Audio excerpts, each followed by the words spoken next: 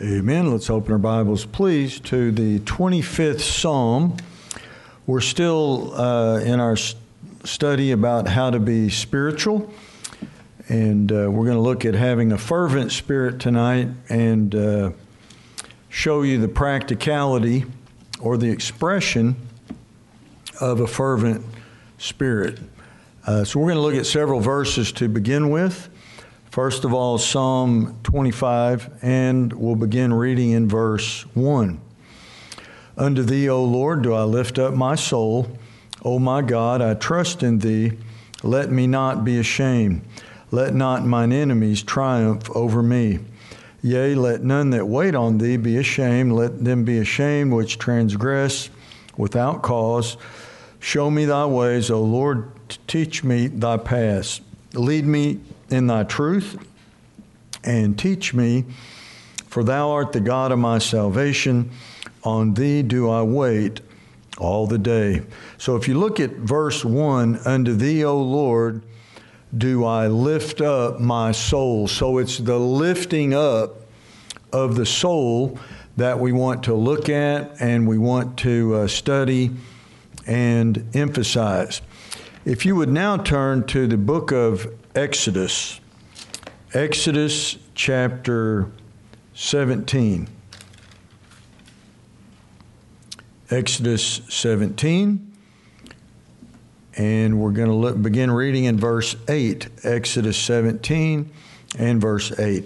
Then came Amalek and fought with Israel in Rephidim, and Moses said unto Joshua, choose us out men and go out, fight with Amalek. Tomorrow I will stand on the top of the hill with the rod of God in mine hand.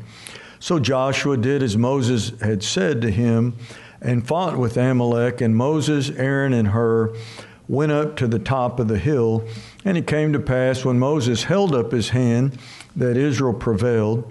And when he let down his hand, Amalek prevailed. But Moses' hands were heavy, and they took a stone and put it under him, and he sat thereon. And Aaron and Hur stayed up his hands, the one on the one side and the other on the other side, and his hands were steady until the going down of the sun. And Joshua discomfited Amalek and his people with the edge of the sword. So notice it's the lifting up of the hands and the lifting up of the soul, not just a physical gesture, not just to do something because somebody else did it as a physical posture, but it is a way to lift up the soul. Everything is lifted up from the believer to God. All right, and then if you look at the New Testament, Romans chapter 12,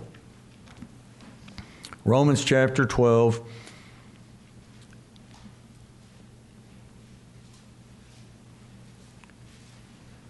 and we'll start reading in verse 9. Just read through verse 11. Romans chapter 12, verse 9. Let love be without dissimulation. Abhor that which is evil. Cleave to that which is good. Be kindly affection one to another with brotherly love, in honor preferring one another, not slothful in business, fervent in spirit, serving the Lord. So notice he says not slothful in your business, your activities, but fervent in spirit, serving the Lord. Can we all say, I lift up my soul? I will lift up my soul with a fervent spirit. All right, let's pray. Father, please bless the study. We yield your spirit. Pray that he'd lead us as to what to say, how to say it, and pray that you'd bless your people. Teach us how to pray, how to work, how to serve with the right spirit of fervency and understanding the lifting up of the soul, and in some cases, the lifting up of the hands, the feeble knees, to thee. And we ask these things in Jesus' name. Amen. Left out a couple prayer requests. Please pray for John Cox. Lord would work in his heart, deal with him. And then Brother James may need surgery. He's contemplating what to do. I forgot, on his knee, has a lingering knee problem, so please pray about that. Isn't it interesting that whenever there's something spiritual, it's not just invisible, but it has a quality and also a direction, which are very important, that relate to the nature of the Spirit. So let me give you some examples. If you're growing in grace, you are pressing forward and upward. You are growing, coming to maturity. If someone is slipping and backsliding and they're beginning to doubt and they're going the world's way, it always refers to backward, looking back, drawing back, turning back. It's the wrong direction. When you think about pride, the spirit of pride, the very word means an upward, outward swelling. So if somebody gets the big head or they get too big for their britches, as we say, it's an upward swelling, but it's of self, very selfish, and it is a self-magnification. So somebody who's proud, always lifting up, trying to say, look at me, putting themselves before other people and before the Lord and His work. Then you have humility. Humility it's a shrinking, if you will, and it's a bowing of ourselves before God. A humility from the heart that shrinks. John the Baptist said, he must increase, I must decrease. And then you have what we're talking about tonight, a fervent spirit. So a fervent spirit is one from the point of origin from the believer as they serve God, as they pray and make their requests made known to the Lord in heaven. It is an extending and reaching upward, not in a proud, arrogant way or a haughty spirit, but it has a humility that reaches up, that extends toward heaven, seeking God and His help. So then came Amalek. When this happened, God in the Old Testament showed us the physical manifestation, this physical posture of Moses. He was on top of a hill. They brought a stone for him to set upon. If he raised his hand, they discomfited Amalek, the enemy of God, but his arms got very, very tired. And you know what it's like if you've ever worked over your head. It's very, very painful. Your muscles burn, if you're working on electric or something, over your head. And his arms got tired. So then Aaron and Hur came. They stayed up one hand on one side, one on the other. And as long as his hands were lifted up to heaven with this fervency, God fought and won the battle for Israel. So we know, according to Romans 1:9, we've covered this. Paul said, I serve God with my spirit. Little s. Now, this isn't the Holy Spirit of God. We are made in the image of God, according to 1 Thessalonians 5:23 and 24.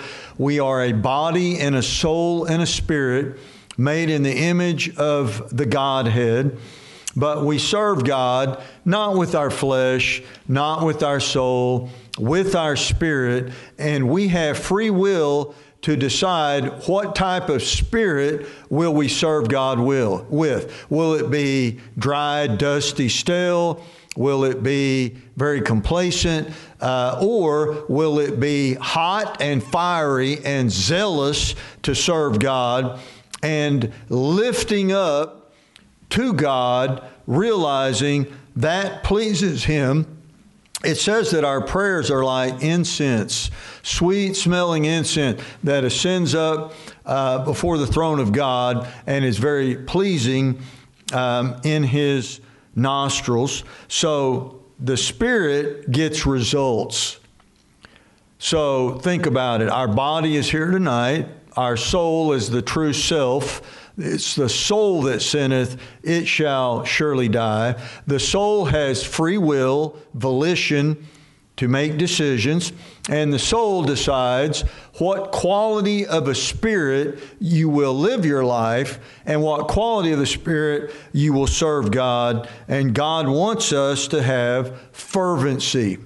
Fervency. Now, this word means to be hot or to boil, and it means to be true and honest and loyal to ourselves and to God, and it means a zealous, intense love for God and a jealousy like a husband has for his wife, that anything against God is going to fire you up. Anything in the world, anything that comes into your life, you're going to have a fervency, and this fervency, just like if you boil water and the water begins to evaporate, condensation takes place, it begins to ascend upward. This is what fervency means, to extend by intent. So what is the intent? Your soul, free will, chooses from this point where we're at now, I'm not just going to pray. I'm not just going to serve God. I'm not just going to make physical postures. It will be a literal extension of my spirit as I am reaching up, seeking God, begging God, asking God to hear from heaven, and it is a moving upward. How many people get their body in the right place, their spirit is the wrong spirit? Most people. How many people get their body right, and maybe their mind's present, they're thinking, they might be focusing, maybe they're thinking about heaven, maybe they're praying to God in heaven, but in most cases, there is still this emptiness, this vanity of just idle words. And the Bible says that it is the effectual, fervent prayer of a righteous man that availeth much. If you want your prayers to get answered, you want an effect, you want God to hear, if you want God to send help, you have to have fervency, a reaching up, an extension of your heart, your desires, these needs that you are expressing. So, seems pretty simple, but how do we know? You will know if you're fervent. And really, only you will know. Others can see the results. But you might say the same words. You might have the same physical posture, but it's between you and God if there's a reaching upward, a longing and a reaching upward. And I know the charismatic movement abuses that. A lot of Baptists are afraid to raise their hand. They get the old sway going. It shouldn't be vain repetition. It shouldn't be idle. But, all the great prayer, amen. You're reaching up. I'm reaching up. And the psalmist said, I will lift up my soul unto thee. And you lift it up by intent. And it's very, very spiritual. So if you look at the opposite, you're not going to get much effect through your prayer life with a lack of fervency. But with fervency, it will be effectual and it will avail much. Let me give you some examples of this. In Acts 18:25 says, being fervent in spirit, he spake these words. It wasn't cold, wasn't calloused, wasn't empty. It wasn't just words going forth. When he spoke, there was an extension going out of the Spirit. In 2 Corinthians 7:7, it says, your fervent mind toward me. So we should have a fervent mind toward one another in the body of Christ. We should have a fervent mind toward Christ in heaven, and we should have a fervency in our service for God, serving God with a fervent spirit. In 1 Peter 4:8, it says we should have fervent charity among yourselves. It should be a reaching out. How many people just go through the motions? I've heard the stories. Somebody lives in the same house, doesn't really know the other person. You could eat at the same table, not really knowing the same person. You could sleep in the same bed, not really knowing the same person. And you could just speak idle words, almost like a robot. Like in the old days, the man would come home from work, he'd take his shoes off, he'd put on his house shoes, he'd kick the ottoman up on the lazy boy, he'd put the paper in front of his face, and he'd be and he'd look at that paper, and then his wife would say, supper's ready, it's on the table. He'd go over there, how was your day? That's too much fervency, excuse me.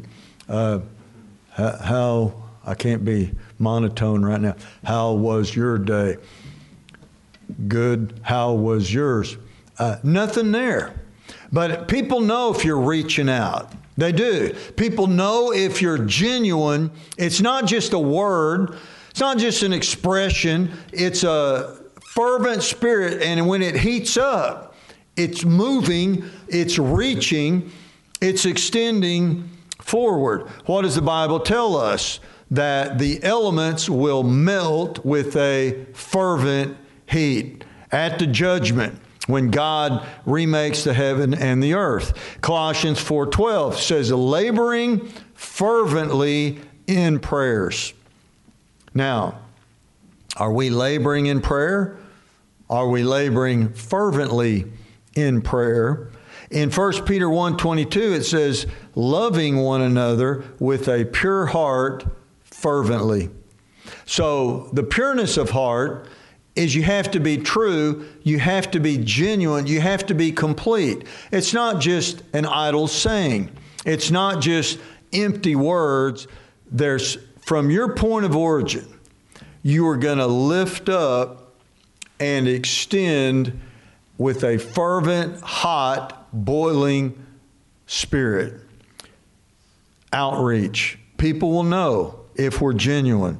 So, in the fervency of the Spirit, you have, number one, a temperature. What is the temperature? Boiling hot. Hot. Really hot. Not just pretty hot, boiling temperature. Number two, you have a direction.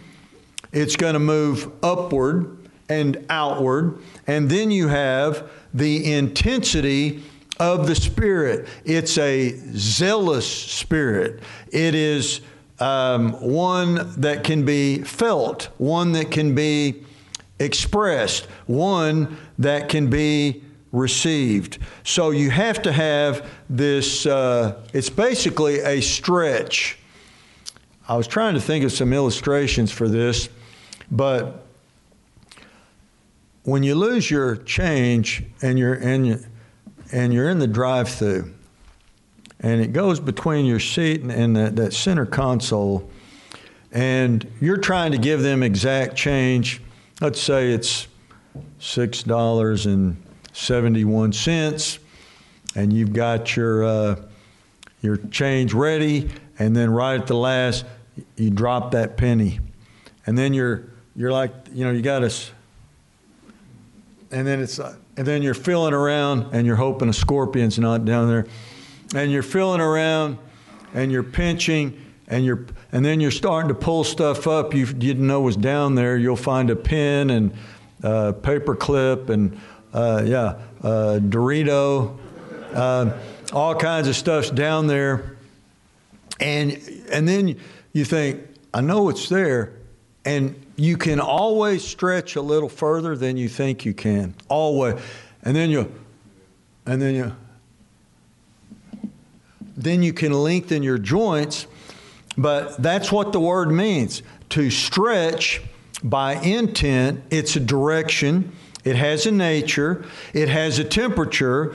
And we can determine this by free will. You don't have to wait for somebody else to fire you up.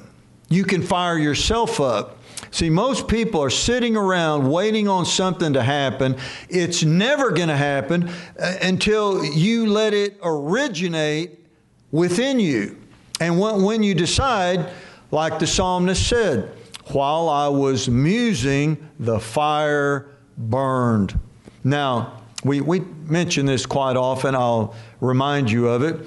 But the word muse means to think deeply, to think very, very deeply, and to give yourself to the thought process. As you do, you're going to start feeling something very, very deep and intense, and it will begin to burn.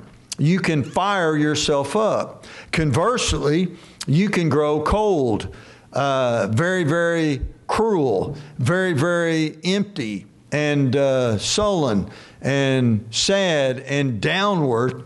So the grief is going to sink. The sadness is going to sink. The sorrow, the disappointment, the failure, all these things are going to just sink deeper and deeper. You can change that by musing. Now, the word amuse, where we get the word amusement park, that means no thinking. Because what they want you to do is just get there, give yourself over to them, let them make you experience certain things, and then hopefully you'll have fun, which fun is not necessarily a good thing, but you will then go to the amusement park because they don't want you to think. So we see this in our society.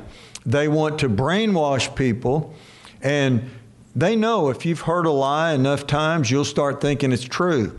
Don't think for yourself. Don't think. Don't get involved emotionally. Just amuse. Amuse yourself. Let them make you laugh. Let them determine the conversation. Let them determine what you see, what you hear, and amuse. But biblically, you need to muse. You need to meditate day and night. And when you meditate on this book, it tells us what's going to happen. Psalm 1, all the benefits. And just like Joshua 1:8, this book of the law shall not depart out of thy mouth, but thou shalt meditate therein day and night, that thou mayest observe to do according to all that is written therein. For then thou shalt make thy way prosperous, and then thou shalt have good success. How do you do that? Meditating the right way. Now, how many people think about something and they're just kind of mulling it over and wonder what that means? Where is the reaching out, the fervent stretching by intent to lift upward to God as we are musing, as we're thinking deeply, as we are meditating? I've often said, I learned this a long time ago. If you're feeling cold, not physically, if you're feeling a little bit cold emotionally, maybe in your marriage or any relationship, if you know how to think, you can restore that relationship. If you start musing, the fire's going to burn. You know, all I have to do is think about when I met my wife, how I met my wife, very strange circumstances. And then she said yes when I asked her to marry me. She took my name. She left her family for me. She moved for me. All the sacrifices she's made for me, and then all the experiences of life that we've been through. Over 40 years now, we've been together. And After a while, I'll start, yeah, I love her. Not just saying it, you'll start feeling something. And so you can fire up by fervency. While I was musing, the fire burned. So it's more than just an outward show. So let's look at some examples of this. Now, there's nothing wrong if this is genuine. You don't want to be a bunch of copycats going through religious. I pray all the time. I mean, lift up holy hand. All the, pray, amen. Praise the Lord. All the great men would do it, and nothing to be embarrassed about if you're lifting up. Now, if you think, oh, everybody else is doing so, I got to do it too, then you're just being a copycat hypocrite. But if you think about it, how are you going to lift up your soul? How are you going to lift up holy hands and feeble knees? And we got the Old Testament example of Aaron and Hur holding up the hands of Moses. What did Solomon do when he dedicated the temple? He lifted up his hands and intensely had a zealous fervency in reaching out to God. We need to reach out. We need to extend. We need fervency. So I want to read you just a few more examples of this. I'm going to go back to the Psalms. And we started in Psalm 25:1, but I want to read Psalm 24, verse 7. Lift up your heads, O ye gates, and be ye lift up, ye everlasting doors, and the King of glory shall come in. Who is the King of glory? The Lord strong and mighty, the Lord mighty in battle. Lift up your heads, O ye gates, even lift them up, ye everlasting doors, and the King of glory shall come in. Who is this King of glory? The Lord of hosts. He is the King of glory, Selah. So you have this lifting up the heads, lifting up the doors, lifting up the hands. In Psalm 28, verse 2, it says, hear the voice of my supplications when I cry unto thee, when I lift up my hands toward thy holy oracle. All right, Psalm 88. Let's just read a couple more, if I can turn to it. Psalm 88, and look at verse 9. Now this is important. Mine eye mourneth by reason of affliction, Lord. I have called daily upon thee. I have stretched out my hands unto thee. Stretched them out. Lift up your hands. Lift up your heart. Lift up your spirit. Have a boiling, hot, fervent spirit. Let's look at Psalm 123.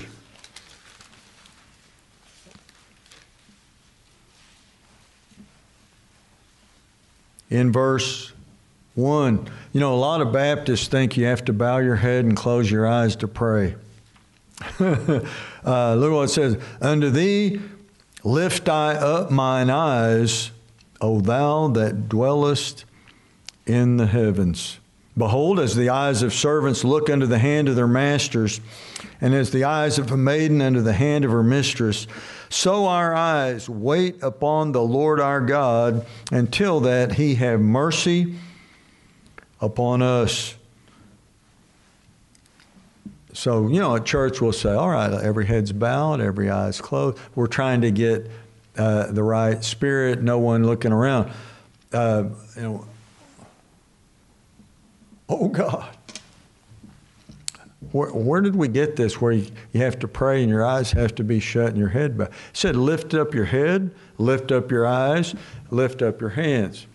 Now, I don't know if you want to do that in church. You can if you feel led. But this is the way you ought to pray. It ought to be urgent. It ought to be sincere. And it ought to be reaching out, reaching upward.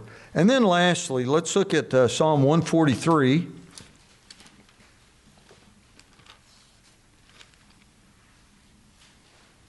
And verse 6. I stretch forth my hands unto thee, my soul thirsteth after thee as a thirsty land. Selah. If something happened and a problem occurred, and you really want to help, and you're true and genuine, and you see something begin to happen, you're going to reach out. You always, well, I couldn't get there in time. If you see somebody falling, you'll try to reach out and help them not to fall or support the fall. And if someone is walking away and you truly don't want them to leave, please don't go. If someone is there and you want them to come, please come. You know, a welcome, and that's what the word confession means, is with open arms. When Christ died on the cross, waiting to wrap his loving arms around whosoever will may come, but you'll always reach forth. There's always the reaching forth. You know, if you're too old to hold hands, you're too old. But, you know, you can lose it. You need to reach forth. There has to be an extension from the heart, but with a fervent spirit. And the psalmist said, I lift up my soul. Amen. All right.